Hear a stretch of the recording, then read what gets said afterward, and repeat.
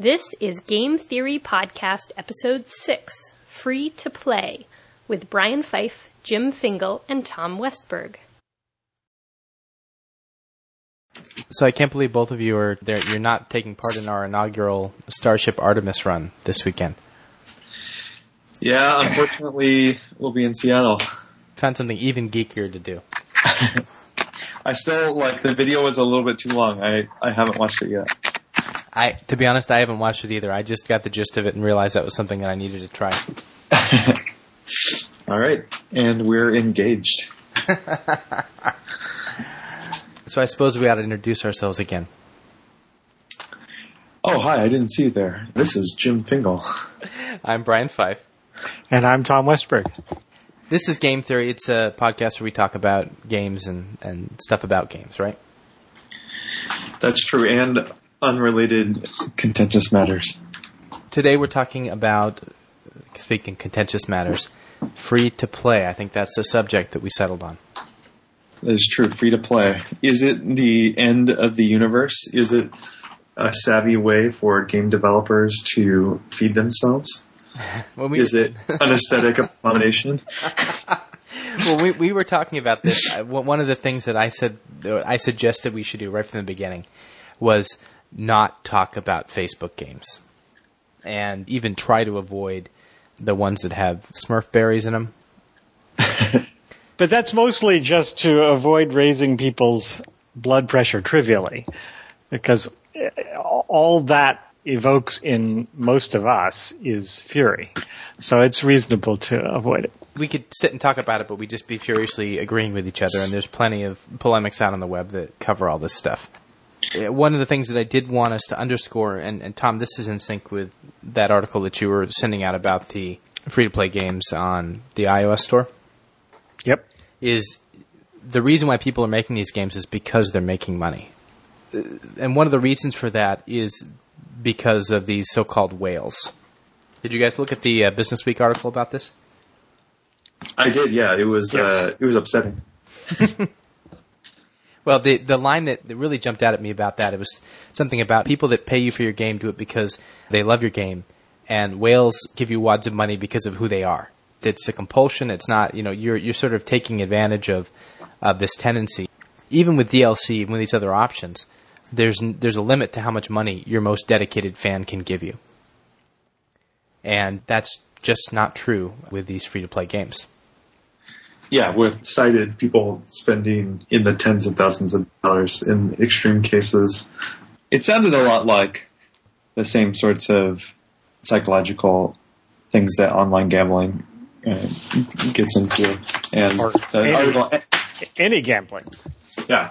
And it ends with someone cheerfully talking about, I played the game so much, and then quietly admitting at the end, I stopped playing because I realized that I was hiding it from my friends and family. Yeah, once you get to the point where you don't want to tell people how much you're spending on the game and blah, blah, blah. Yeah. Yeah.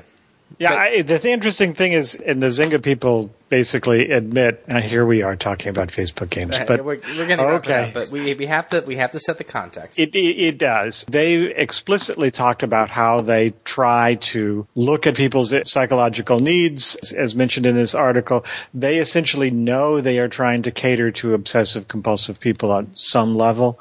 I read an interesting article a year or so ago about one of the slot machine companies that had a psychologist or psychiatrist on staff to help them build a profile of how machines would pay out.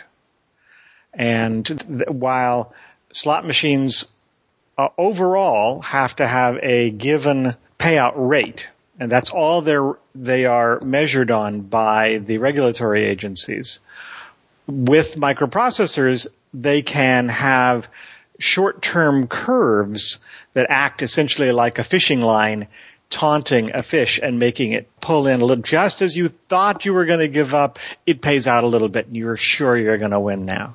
Yeah. And the machine would essentially try to infer whether it had a new player or not by pauses in between pulls of the lever, and change its payout curve based on that. That sort of thing is, on some level, it sounds evil. On another level, it just sounds like trying to maximize revenues. And I end up falling in the cracks between cigarette companies and candy companies, I guess, here. Along those lines, a anecdote for the things you don't expect in games that you think are fair. There was a good Quora article on the claw games, the games where there's the claw that you try to pick up some sort of stuffed animal or toy or whatnot. And that too is actually, only part of it is your skill lining things up, and then the other part is a random number generator that says whether or not the claw will be strong enough to pick anything up during that time. And that too has some sort of distribution in it that can be programmed by the owner of the machine to say only 1 out of every 18 times will the claw actually be able to pick anything up. And that just doesn't seem fair. Well, the other, I think this kind of dovetails nicely with the discussion that we had last time around, which was talking about grind, and the thing I kept harping on, which was the way that developers can create scarcity, they can create rarity, they can manipulate limited edition, and because there's no physical good or anything associated with it, it's all just typing, and that makes this kind of large-scale manipulation a lot easier. I'm sort of at a loss to see how, as we try to play with people's motivations and enthusiasms, whether it's a sports team at an arena trying to get everybody to do a wave and playing music or having cheerleaders or whatever to get the fans psyched regardless of whatever is actually going on in the field, and how they'll have PR people essentially trying to package players as appealing folks and making you identify with this, huge football player or very fast basketball player or whatever. That's entirely a manufactured thing.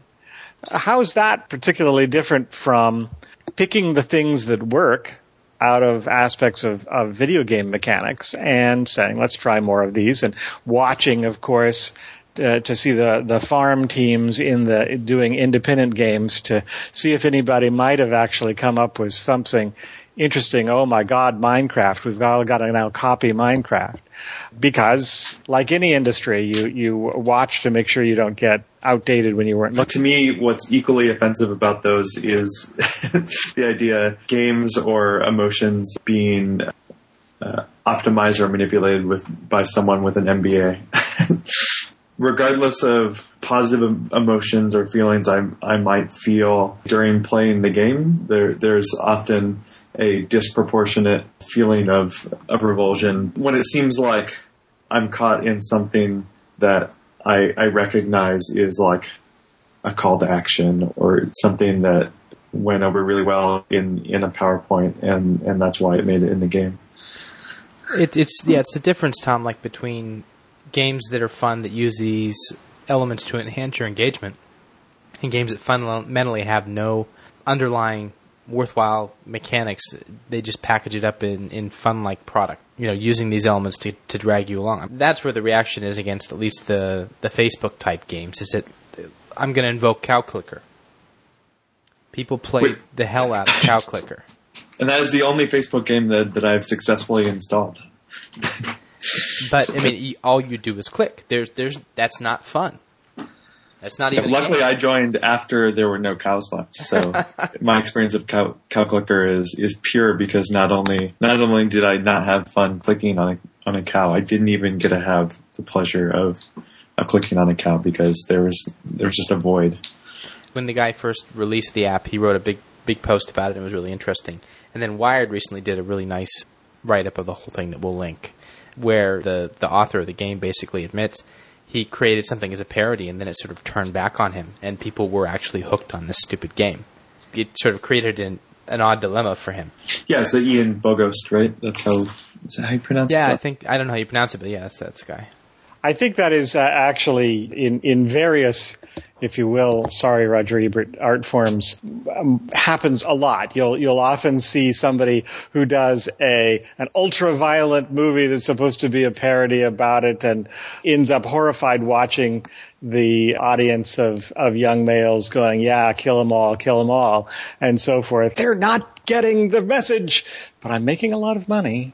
Yeah. Well, and also, once you put it in the beginning of the process and gets its way through the machine, and some of the edges that were sharpest get polished off, irony and all that stuff. Not every game has to be yanking you along to get more money out of you. I think of PopCap as sort of a gold standard of being able to create things, even if they do, I've read an interview with one of their designers, they do have specific tropes that they use. He was talking about how as you get more and more points, the sounds will go up and up in volume until you think it just can't get any higher, trying to make you more and more excited about those jewels vanishing or all the little bubbles popping in Peggle and things like that. And it's true. It's very motivating, and tends to be part of the fun of those. I'm very happy PopCap is not, as far as I know, tried to get into free to play, just a little more money if you want to do this types of things, because if they were good at it, it would be horrible. It's had an interesting effect on the App Store market. I'm speaking only anecdotally now, but I was reading about one developer talking about wanting to put in-app purchase elements into their game, and realizing that percentage of people that play these games, once they see that there's an app purchase available, they won't buy the game because they're afraid they're going to be, Smurfberries. I'm referring to the Smurf Online free-to-play game, which is the one. I think that's the most common one where you get the News at 10 story about the family whose kids ran up a $10,000 bill without their parents realizing it because they gave them their iTunes password. Yeah, those kinds of stories. What's the actual gameplay of that game? I imagine it's just the whole Farmville type trope. Mm-hmm. Let's move to games that aren't Zynga and talk about those. Because that's I think what we're here to do. Let's just keep talking about Cow Clicker. Yeah, I know. Talk about that all day. Talk about that all day. I tried to string together a list of games that I knew of or that I played that fit into this category, including Lords of Ultima. Pax Nora was a collectible card game. League of Legends and World of Tanks are two that we've been spending some time on, Tom. Right. Tribes Ascension's another one that I've been playing. The other really big one that I don't think any of us on the call have experience with is Team Fortress 2. It's now a free-to-play game. I was surprised at that, and I'm also kind of curious, for those of us who bought it when you bought it, is there a difference in the gameplay? Yeah, what do you get? Would I now have to, in order to be able to play as well as the other people, I have to start buying stuff? I actually hadn't looked into it, but yeah, I understand taking something like Lord of the Rings Online or DD Online and saying, well, the subscription model is no longer working for us, so we're going to continue on, and we're essentially, you can pay a subscription monthly and you get this stuff differently, and that's kind of still built in to the plan. Or you can start paying for specific things. I see how that works. I don't understand how it works with Team Fortress 2. Yeah, talking a little about what you were just referencing, when these MMOs that came out after World of Warcraft that were supposed to be World of Warcraft killers, right, Tom? Yes. Once the initial buzz wore off and their subscriber bases wound down, they ended up turning those games to free-to-play. We played DDO, Dungeons and Dragons Online, a little bit, right? Yeah. And it was interesting. The way the game worked was you needed to pay to play some classes, and you could pay for experience multiplier. And I think to get to a certain level, like get past level 10 or something like that, you had to either grind a lot and hope for a lucky drop, or pay them $5 or something and get a token that lets you move another 10 levels. Right. Was that how it worked? I believe so, and there were other little side things ways you could do things. And apologies to folks at Turban, but I started in this side of the game world with World of Warcraft, and so that was my standard. And when I played DDO, And even Lord of the Rings Online, although it was a little more polished, it felt clunky. Lots of aspects of the visual style and so forth were not up to it, and lots of things about how you would instance in even to buildings and such just kept putting me off.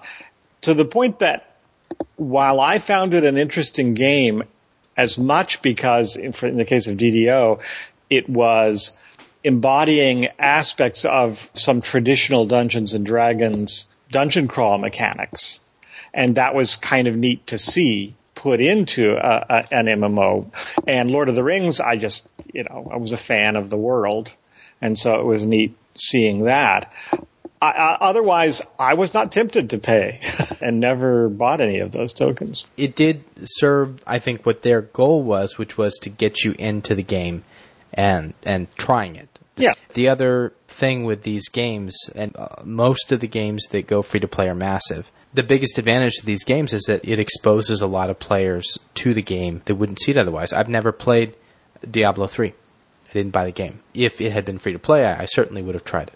Well, so how does that differ from if there was a 30-day trial for it versus usually free to play connotes that you can play for free as long as you want, and there's some enhancement. Well, there is a 10 level trial on Diablo. You just didn't bother to try. I think you were afraid of it. Don't give me this I'm being prudent thing here. I think you guys are right. Social network, Facebook, Twitter, they're all free because they want as many people to join as possible. The games that I think are most successful as free-to-play games are the ones that have no single-player component at all. Some of the examples like Team Fortress 2 or Airmech, the games that are sort of fundamentally play against other people, earn points in the game that turn into currency, and spend a little bit of extra money to sort of short-circuit the route to getting that currency. Because of the way the economics of this work, they can give you a lot of functionality because they make a lot of money from the people that spend money. It's like, you could get $50 from every player, you could get $100 from some of your players, and then you don't have to charge as much. Let's be cautious about lots of money, because when people all started trying to do their World of Warcraft killers, although they would all say, of course, we're really not expecting to supplant World of Warcraft, that was not what they were telling their investors. Those folks were all looking at the billions, literally, of dollars that World of Warcraft has taken in. And essentially, like the Harry Potter series of movies, practically, in terms of revenues. They want that, and there's a financial model for people investing in it.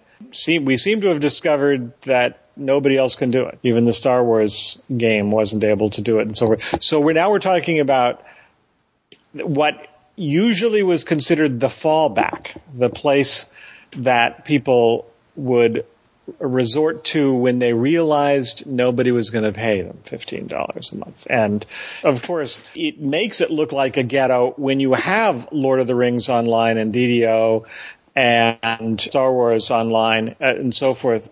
But let's be honest also. I mean, before League of Legends came out, before World of Tanks came out, most of the games that build themselves as free-to-play were pretty sketch. They said or they were failed subscription games. Well, I mean, Lords of Old and Pax Nor were games that really did aggressively try to entice you into spending a lot of money. The other ones were ones that claimed to be fight a mech and exciting combat, and you realize it's Final Fantasy, old school 2D. Your guy stands on the left side, the other guy stands on the right side, and you exchange, punches. And there's not a lot of complexity in the game. So there wasn't a lot. It was a ghetto for a long time.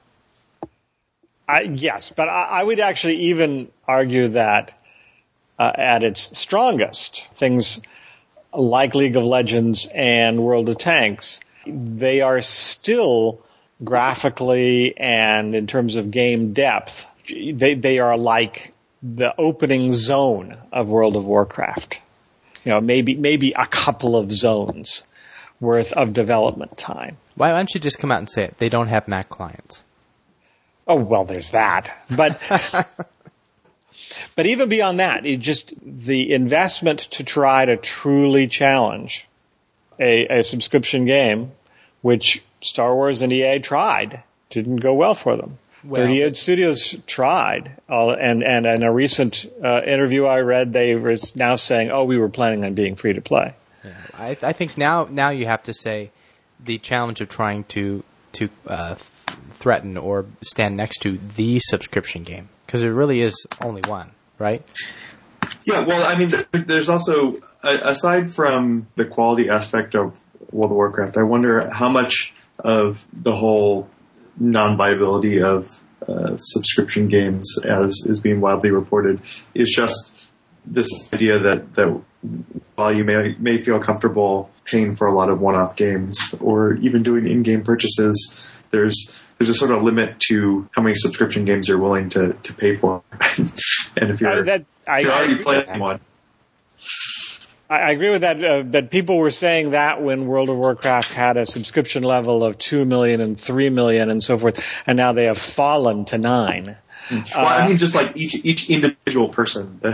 I guess there's like the side point of enlarging the market, but I guess within the market, I couldn't imagine subscribing to 3 games at a time and like having that sort of like monthly burn on my disposable income. Yeah, you're not going to pay for Comcast TV and DirecTV video at the same time. Why would you? I agree with you. And one of the nice things about free-to-play games is if you aren't playing it, you aren't bothering to buy the tokens.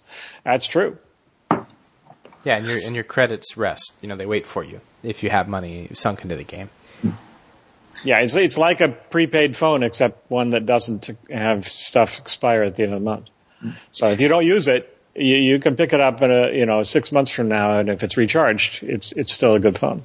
Actually, you mentioning pucks, Nora, made me think of something that I hadn't thought of at all before we just started talking. A sort of contrast to this discussion of free to play, which is the whole concept of collectible card games and how that sort of business model intersects with some of the things that we're talking about. Because in my mind, I'm thinking, like games that make you pay out every couple of days. There's something that makes me feel dirty about that. I wouldn't want to read a book that made me pay for an extra chapter, and only people who pay the extra money get the extra chapter. But I played a fair amount of Magic the Gathering when I was growing up in high school, and that's definitely a game in which the more money you pay, you have access to greater resources with building your deck. You'll have a friend who is a software developer who got back into Magic and would just buy place that says they came out. So it has that aspect that's similar to free to play, which is people with more resources can just buy the best things that the big game has to offer. But then there's also the contrast where there's a skill-based aspect where it's not strictly you paying more money means that you have the best deck. Like when the whole genre of goblin decks came out that were entirely made of commons, that was a strategy that no one had really thought of and won over the tournament scene for a while. So yeah, what do you think about collectible card game sort of economics and psychology versus free to play? Yeah, well, so and there are free to play games that are based on that psychology. I mean, one of the I have to quote a friend of ours, Tom Irwin from Hong Kong. Did I tell you what he said to me once? Where he said, "I don't play first-person shooters and I don't play Magic the Gathering because those are games where the more money you spend on your equipment, the better advantage you have in the game." And for first shooters, yeah, because first-person shooters, I would think those would be highly skill based. If you're talking about somebody who's on a computer that's 4 years old and the computer is brand new, and the one guy has a 30-inch monitor and the other guy has a 17-inch monitor, there's going to be a difference in the resources they have available to them. Now, in both of these cases, Jim, as you said, there's a skill component that can't be ignored. The interesting question that I always think about when I look at these free-to-play games is, at some point, do you have to pay money to be competitive? Certainly, again, thinking of the Magic corollary, certainly to play Type 1, which I don't think anyone does, but you have to pay a lot of money in order to be competitive because there's still 10 cards that are worth $1,000 that you have to have any competitive deck. But even in the more recent formats like Type 2, where you're playing with only the most recent expansions, so theoretically it's a more level playing field. at the same time, that's something where you continually have to be buying new cards in order to play in that scene at all. Does it make sense to talk about what some of the revenue models are for some of these games? Well, that connects a little bit back to what we started to talk about, the percentage of people that pay and then percentage of people who pay a whole lot.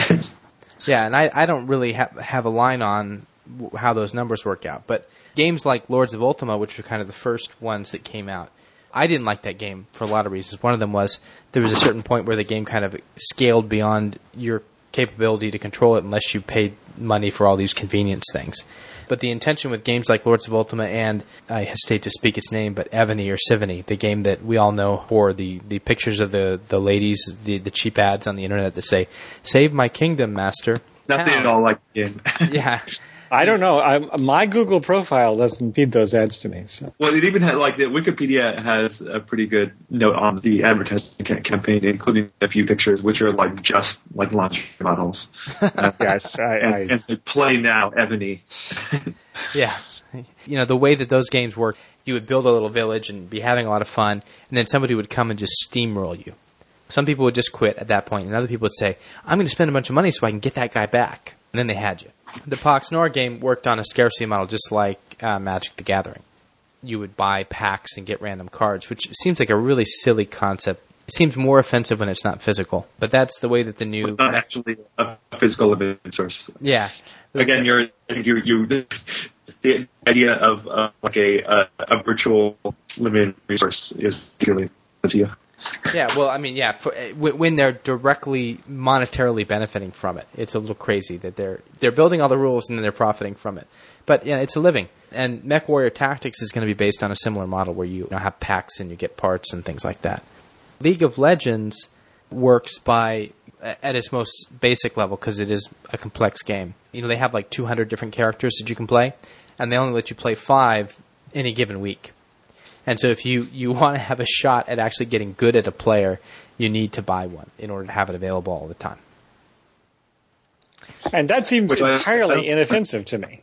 No, it's great. What they do is not offensive at all, and it lets you try out the characters. And they also do a nice thing in that they have a discounted tier of players that give you a certain amount of game bucks or whatever right at the beginning, and you can buy one character for free, effectively. So...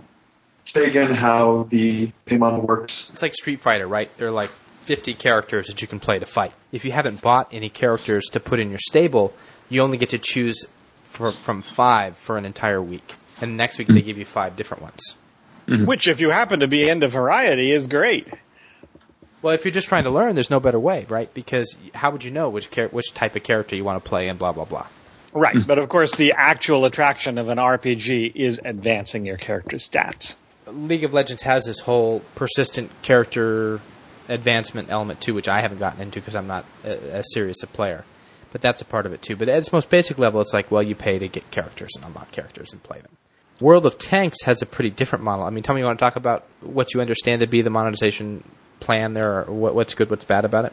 Do they miss any possible monetization model? I am occasionally irritated by them, but by and large, I'm fond enough of the game that I cut them a whole lot of slack. So the first thing is it's an RPG, player versus player RPG, and you can over time gain experience points to buy higher level tanks or to add things to your tanks and so forth. And that can be just a grind. Well, if you'd like to gain experience a little faster, you can pay them $12 a month effectively to be a premium subscriber, and you get 50% more experience points for any match, which is not still good, with you. That's okay. Yeah, feels fine. And by the way, we'll also say that the people who have premium are able to join together in platoons of up to 3 people together in a battle. And for some people, that alone could be the reason so that they could play with their friends and they'd be the head of their platoon. And that's fine. Then you can buy high-level tanks. Now, there are limitations on these and so forth, but some of them are quite expensive. And it's clear from comments in-game that these offend some players, that you'll see groups of $50 tanks running around together. And if you want to define your Zynga whales, people who are willing to pay $50 are clearly people to whom money is a little less important. Well, I think we have to unpack this a little bit more if we want to understand the real kind of essence of how sophisticated this game design is. In World of Tanks, you level up your tanks and you get higher and higher and higher. And once you get to a certain point in the progression, there are 10 levels of tanks.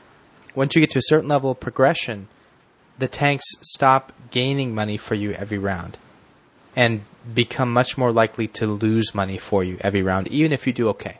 Well, yes, and just to be clear on that, they have multiple forms of currency. There's straightforward experience points that are earned on each tank, and you have to have those to upgrade, get upgrades for the tank, or to get the next level of tank. And the increase in experience points is essentially exponential from one level to another. Then you have credits. They're little silver icons that you spin to buy repairs for your tank at the end of a battle or to buy ammunition for your tank at the end of a battle. You gain both of those, experience points and credits, at the end of a round. But as Brian said, for high-level tanks, ammunition can be 1,000 credits a round.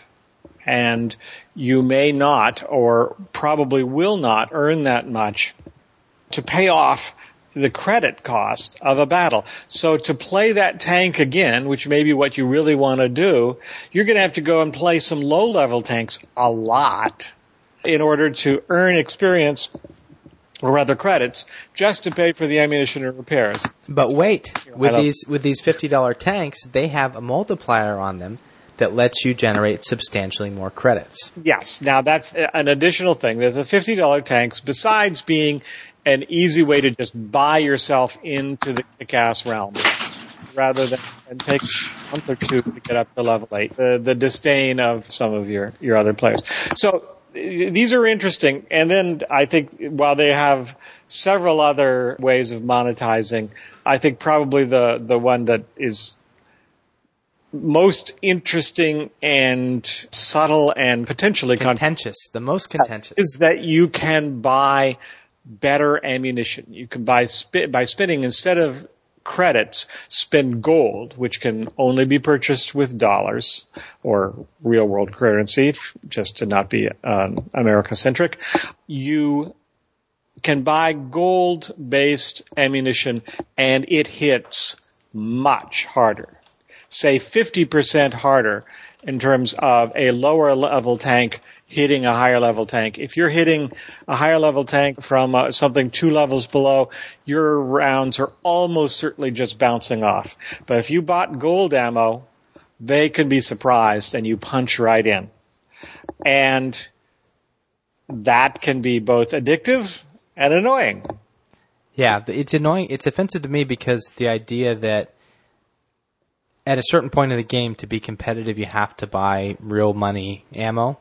Like, it seems like it's inevitable that you get to some point where somebody will say, okay, now if you want to be a player here, you got to spend money. I have this interesting thing about the game. It does not do battle logs. So when you get hit and you're damaged, you don't know that you were hit by somebody who spent dollars to do that. You just know that you know what tank hit you. And if you wanted to calculate that it was a 3 level lower than you, and that's impossible, you might figure it out. But otherwise, the game is too frenzied and you're not figuring that out. So really, it isn't in your face that you should be doing this. Yeah, well, no, and the way that the game culture sort of evolved to today, August 29, 2012, is, you know, it used to be when a couple tanks that were bought with real money came on, people were like, oh, you're, wallet warrior, you're a jerk. And there sort of came to be this point where it's a knee-jerk reaction for like half of the players in a game to go, listen, jackass, like it's this guy that's letting us play this game for free, so back off. And that was kind of interesting to see. But now the new thing is when somebody gets an awesome shot on somebody, they go, well, it's just because you're using gold ammo. And there's no way to know. It's just sort of one of those accusations like hacks. Right. Essentially, yes. You're doing some network hack, and there's no way I'm not as good as you. And in many ways, of course, it doesn't make up for that much, but I will plead guilty to buying gold ammo. I looked at it, and for an average battle, I think I spent about 25 cents, which, since I come from the arcade generation of feeding quarters in for 4-minute games, that doesn't feel unreasonable to me. Now, as we've pointed out in separate conversations, that's cascaded on top of the fact that I'm paying for Premier or Premium. Yeah, a quarter game on top of $15 a month starts to look a little silly, but it's by inches. Yeah, but it is by inches. That's the Smurfberries psychology. Yeah, and I would looking at this as pulling out your credit card for every time and seeing the dollar number.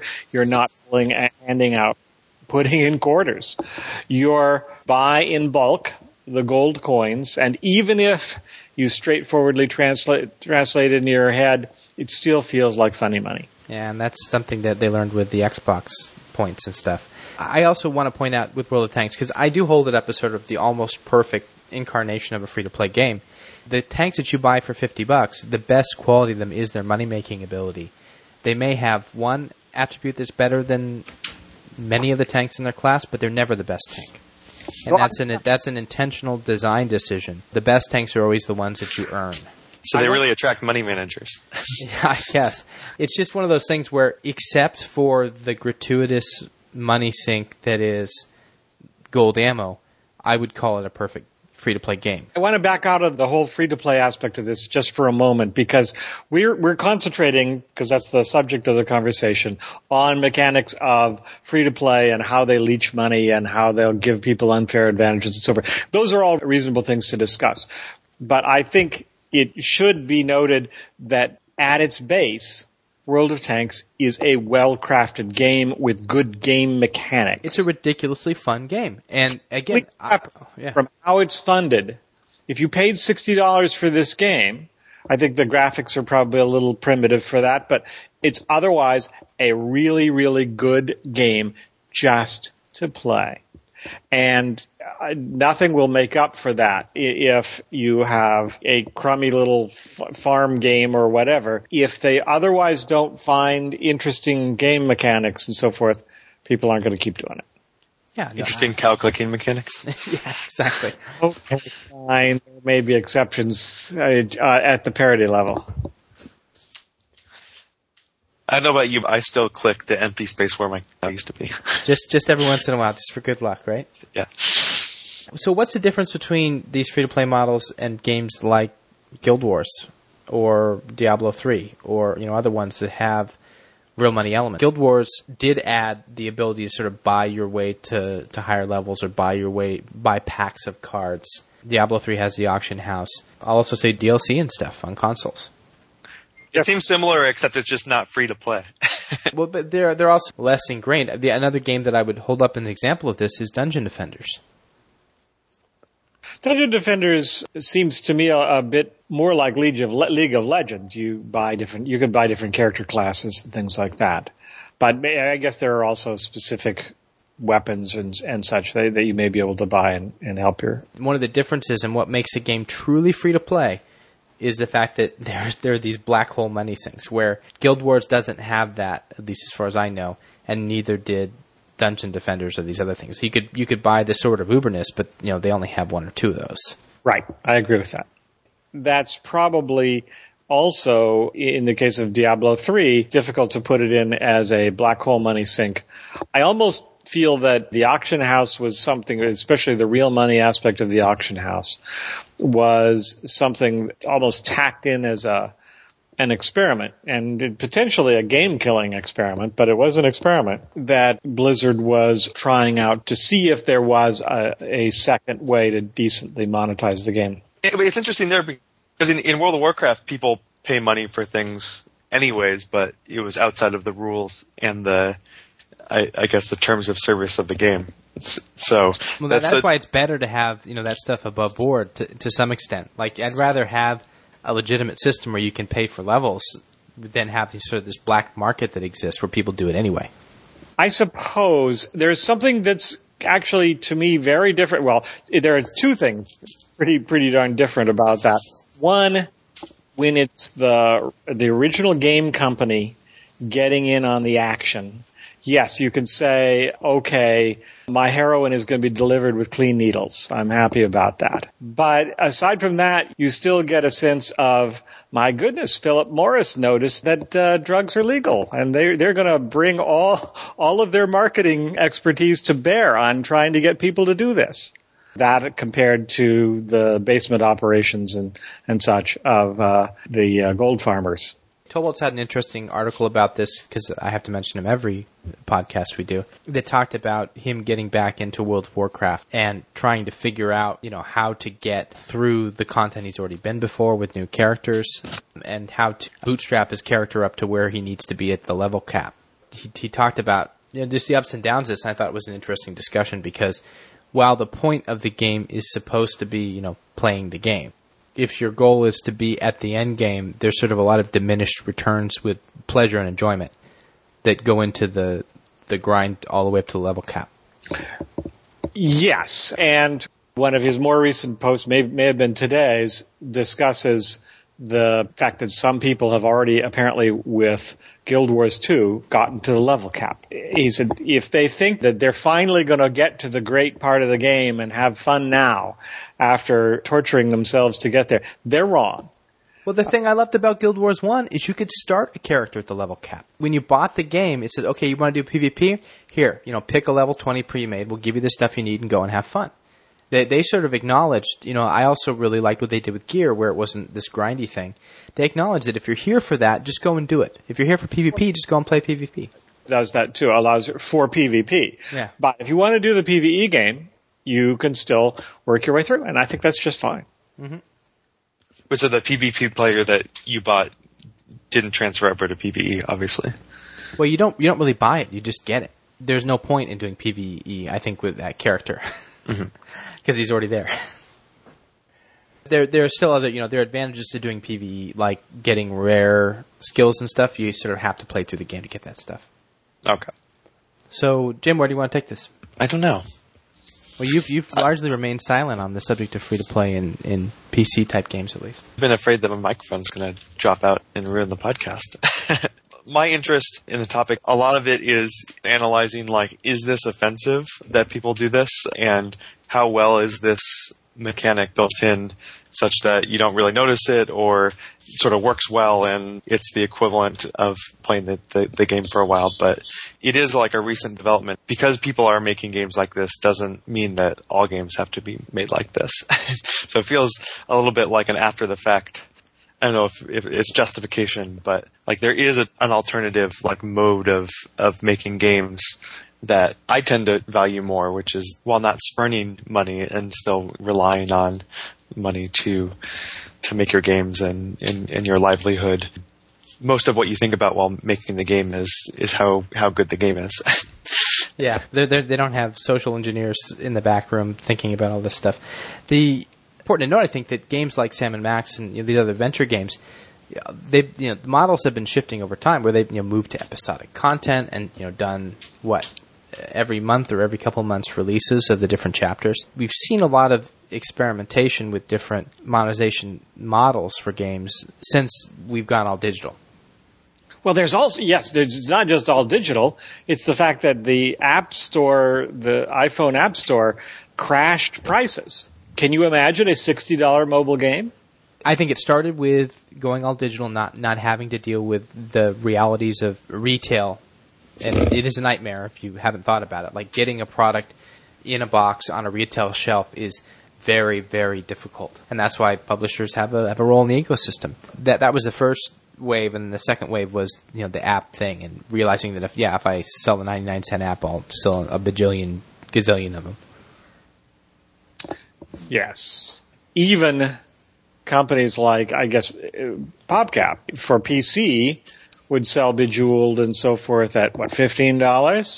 Mm-hmm. And then you end up buying the exact same game on the iPhone for probably $6 initially, and I doubt it's been able to hold that. That is a brutal market, and it drags down. Well, I don't know that that's. Do you really think that's the case, or do you think it's? I think there's an element also of just the audience that you can reach with an iPhone. With a 99-cent app, there are a lot more people than would buy that than would ever buy Bejeweled on a PC.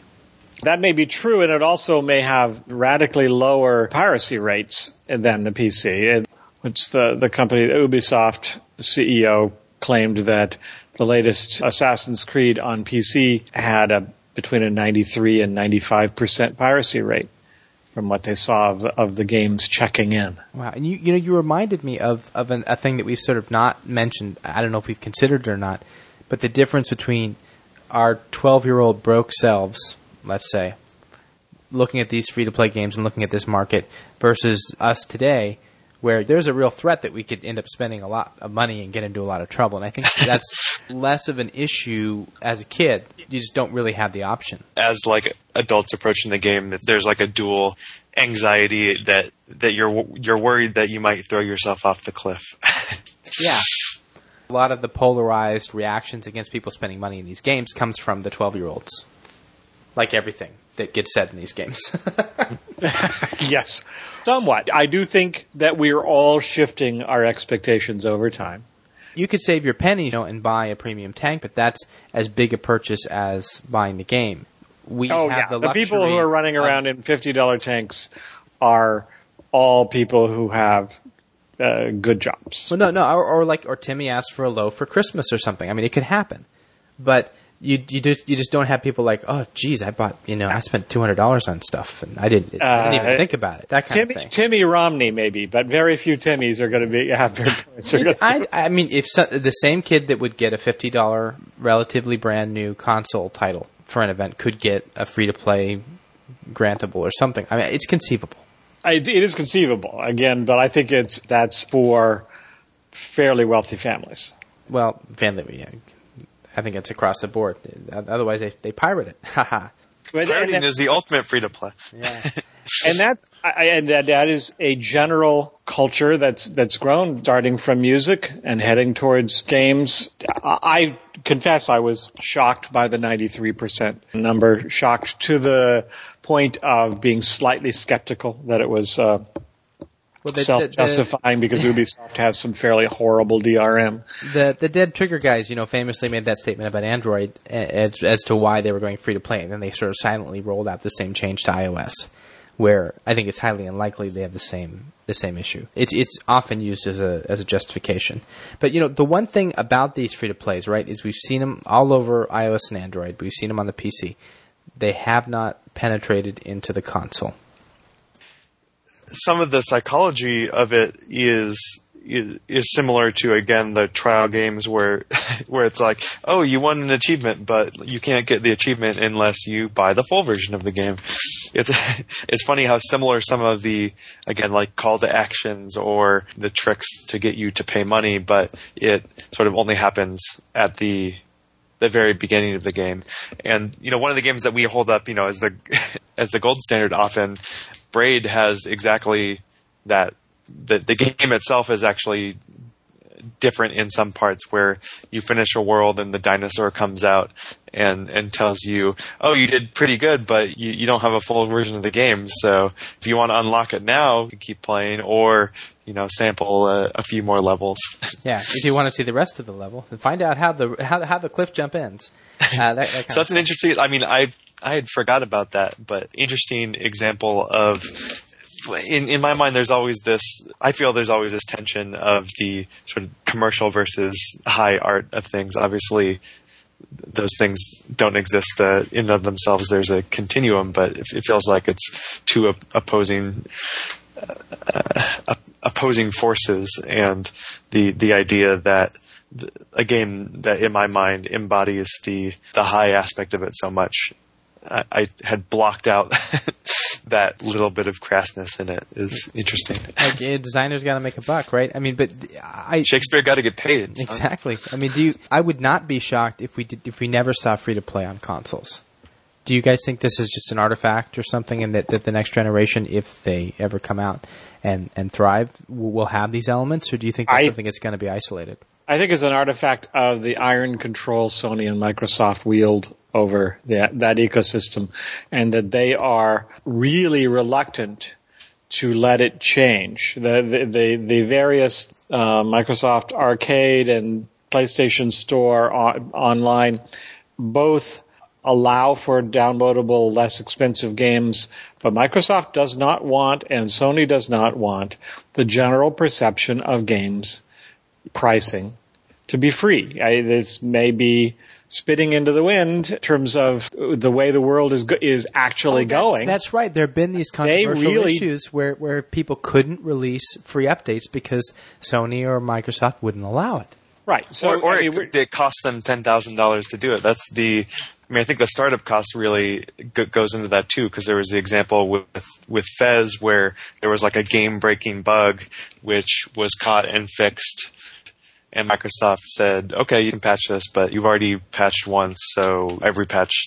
after this will be $10,000." And part of that, I have to say, I'm sympathetic to the fact that they've got a resource-intensive process and they got to turn a buck, and part of it's just outrageous, I actually think it would be perfectly reasonable for them to have an area of their stores be much more Wild West and allow for free games that get updated as fast. But you talk about like this being a control issue, and Apple, who's a company that's famous for keeping a iron fist on their store, lets these games run wild all over the place.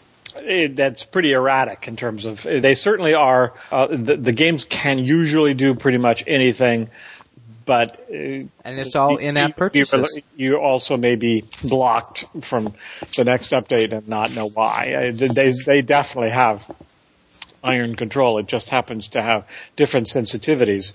It isn't so much about how much money is coming in. Apple is, the only thing they're motivated by are, if somebody is making money through this app, we want 30%. So you think that you really think this is an HBO thing? You think that the amount of money that the marquee or the concept of the $60 title brings in drowns out any upside from this free-to-play nonsense? I guess that could be a logical conclusion. Take a look at Sony managed to lose the entire music player market because they couldn't allow themselves to let Walkmans play MP3 files, and you had to convert everything to something that had DRM on it. Right now they have the next generation PSP, the Vita, and it can't play all of the old games that you bought on their store from PSP, and they're busy trying to slowly enable your previous purchases to work again on your brand new, awesome, expensive hardware. They don't have a lot of sensitivity to the end user here. They had completely bought into the Razer and Blades model. They basically figure we subsidized that Razer, that console, to the point that we must. It is our God-given right to make obscene profits out of every game that gets played on. Well, it's also, it's interesting. It's clear that Apple wants to be the Visa or the credit card company, right, where they just want you to make more transactions because they make money whenever you get the transactions.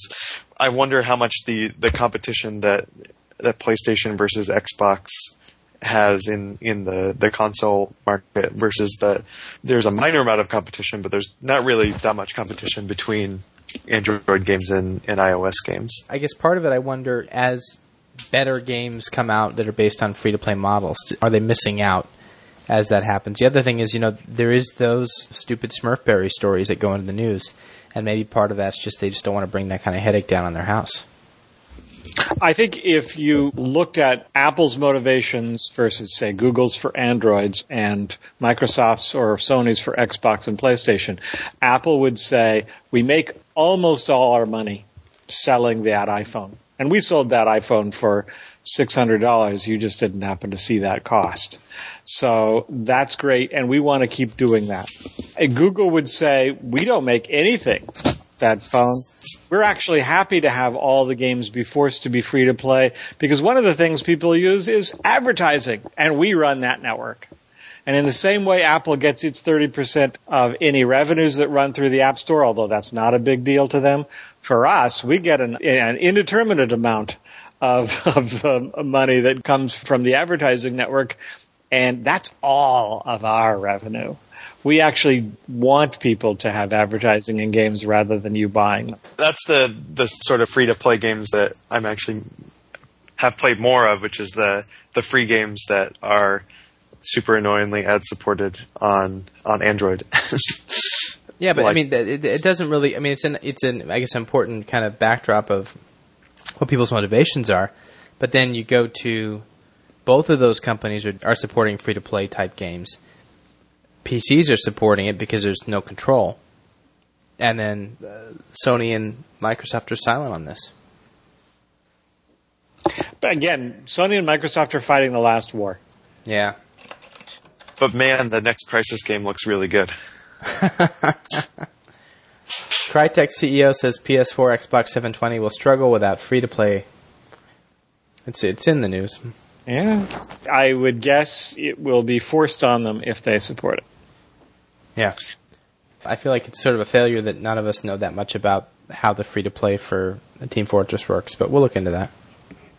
First, I need to learn how to play Team Fortress. Yeah. Anything else you want to cover, guys? I'll throw this out, and it's probably too controversial, or maybe, to bring up as a quickie. I wonder how people's reactions to the whales, to people buying the expensive tanks or whatever, is that, or how much is it related to effectively the sort of class envy or the aspect of wanting to key somebody's Mercedes and so forth? Just, I don't like the fact that you're doing that. You're rubbing my face in your wealth. Because that gets to when you think about aspects of fairness is, maybe one of the reasons why you go to games is this idea that you want it to be a competitive medium in which you get rewarded for your efforts just in the same way that you could pull yourself up by your bootstraps, and if you work hard you'll be successful and make money, and in the same way that the world doesn't actually work like that, and it is disillusioning when you find that out about the world.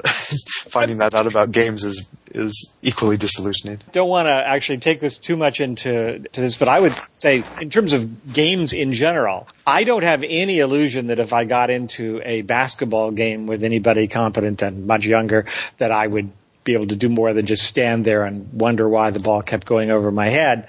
And similarly, if I got into any FPS game with a competent 14-year-old, I would be just a target for headshots over and over and over.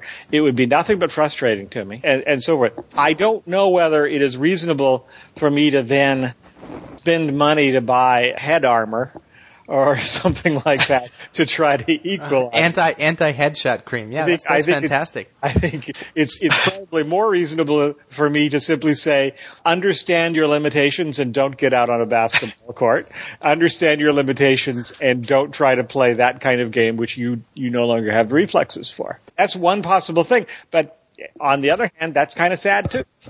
Well, I want to jump on this and say that there's a bigger trend here, which is, I think when games first came out, right, only the affluent had consoles.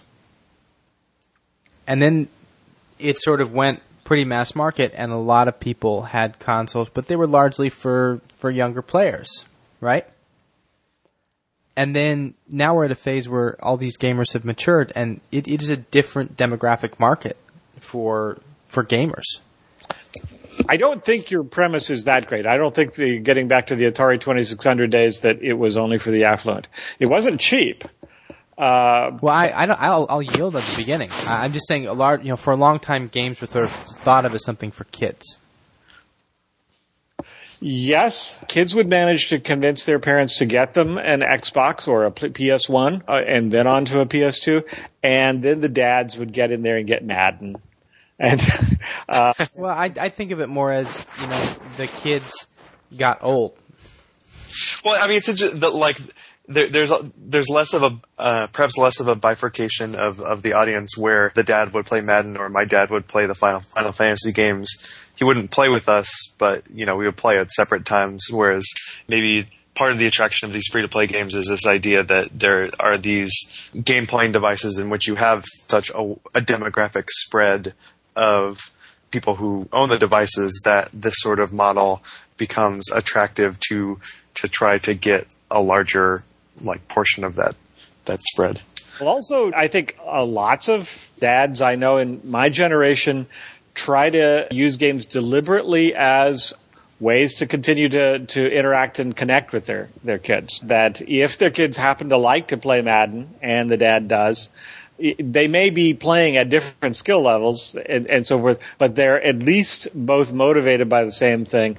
It brings them together in a way they're otherwise not likely to. Well, and EA released that mode with the game that's like Dad mode? Dad mode, yeah, which was, okay, well, all you have to do is hit the button at the right time, and they'll pass. And the other player has to, like, swing the controllers and do all kinds of other stuff.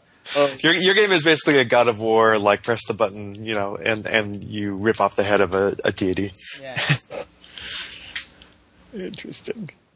There's something about me that is the idealist that makes me really crave for games that have pure intentions, even though I don't think I can ever find that. Or I find it 3 times in 10 years. Or you can find it in single-player games, period. If you are playing with other people online, and they can see you with your golden unicorn, the only reason they bought the golden unicorn was to show it off, just like their Mercedes. And if they're flying overhead and you hate it or you're jealous of them for it and so forth, but you do think it's kind of pretty, that's great that you set up that indie thing. If you bought it, and this goes back to the if it doesn't happen in an online game so my friends can see it didn't happen, psychology of MMOs. But if you strictly play single player, if Diablo 3 played and you never played with your friends and so forth, who would really care about bothering to do that? Yes, you'd play because the clicking and people would care, but a lot fewer people would care. A lot fewer people would. I can't believe that they would spend money to push themselves through faster or further. Yeah. Isn't this what you're paying to do? Now levels don't really apply to me anymore. Right. Now, I would say, I mean, every time we've brought up things like buying expansion packs and so forth, I don't think that sort of thing really belongs in the free-to-play kind of money milking aspect of things. I think of expansion packs as you bought this first book in a series, and I don't have an entire extra book ready for you yet. Here's a novella. What about Day Zero DLC?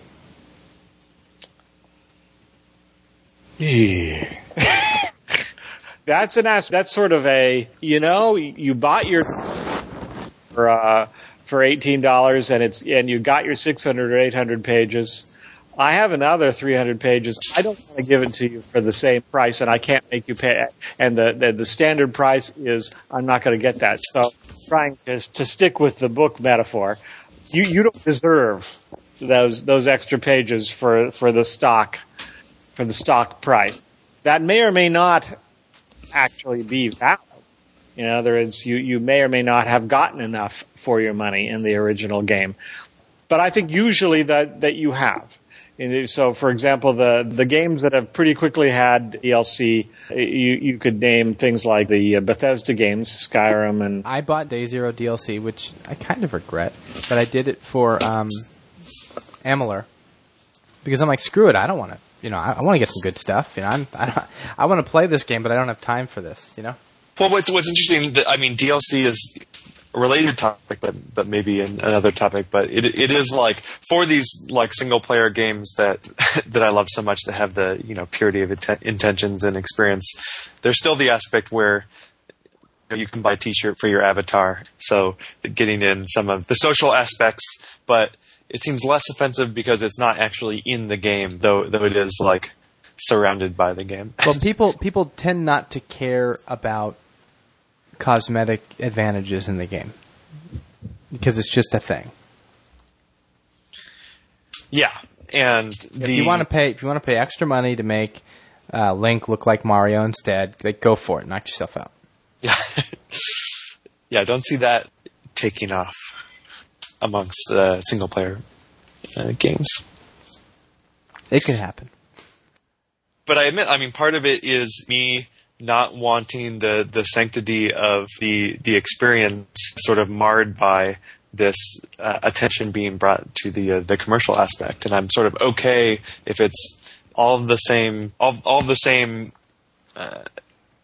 motivations leading to making these egregiously priced downloadable content, most pointless things that you could get. If it's outside of the artistic circle of the game, to wax poetic a little bit, it doesn't bother me as much. Yeah, I guess there's art and then there's commercial. I mean, this is a rat hole, but movies have this problem, books have this problem. Anytime big publishers and stuff get in, there's a credible argument, right, that the auction house and Diablo only exists because of Activision, right? Where if Blizzard was only Blizzard, it never would have happened. Yeah, but then again, you look at a company like Steam, Valve, and they always get ahead of these things with Team Fortress, stuff like that. When is that damn next episode coming out, though? Speaking of episodic content. Whenever their chaotic management system actually generates it. I don't know. So you just work on whatever you want today, Just come up with an idea. How about your fucking idea is to come up with the next episode of Half-Life? Wheel those desks over. Move it all over to the Half-Life group. Yeah. Assuming there is a Half-Life group at Valve right now. I just say that because I'm jealous.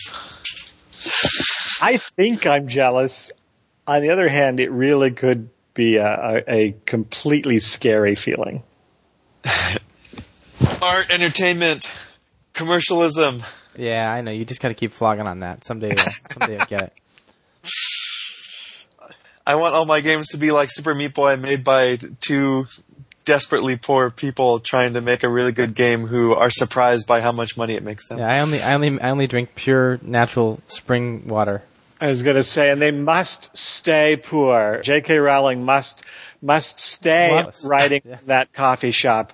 The moment she becomes the richest woman in Britain, then she's no longer pure. And I want them to get rich to be rewarded, but then not sell out. That's the. But once they're rewarded, they may not spend the money on anything that will push our rate into it.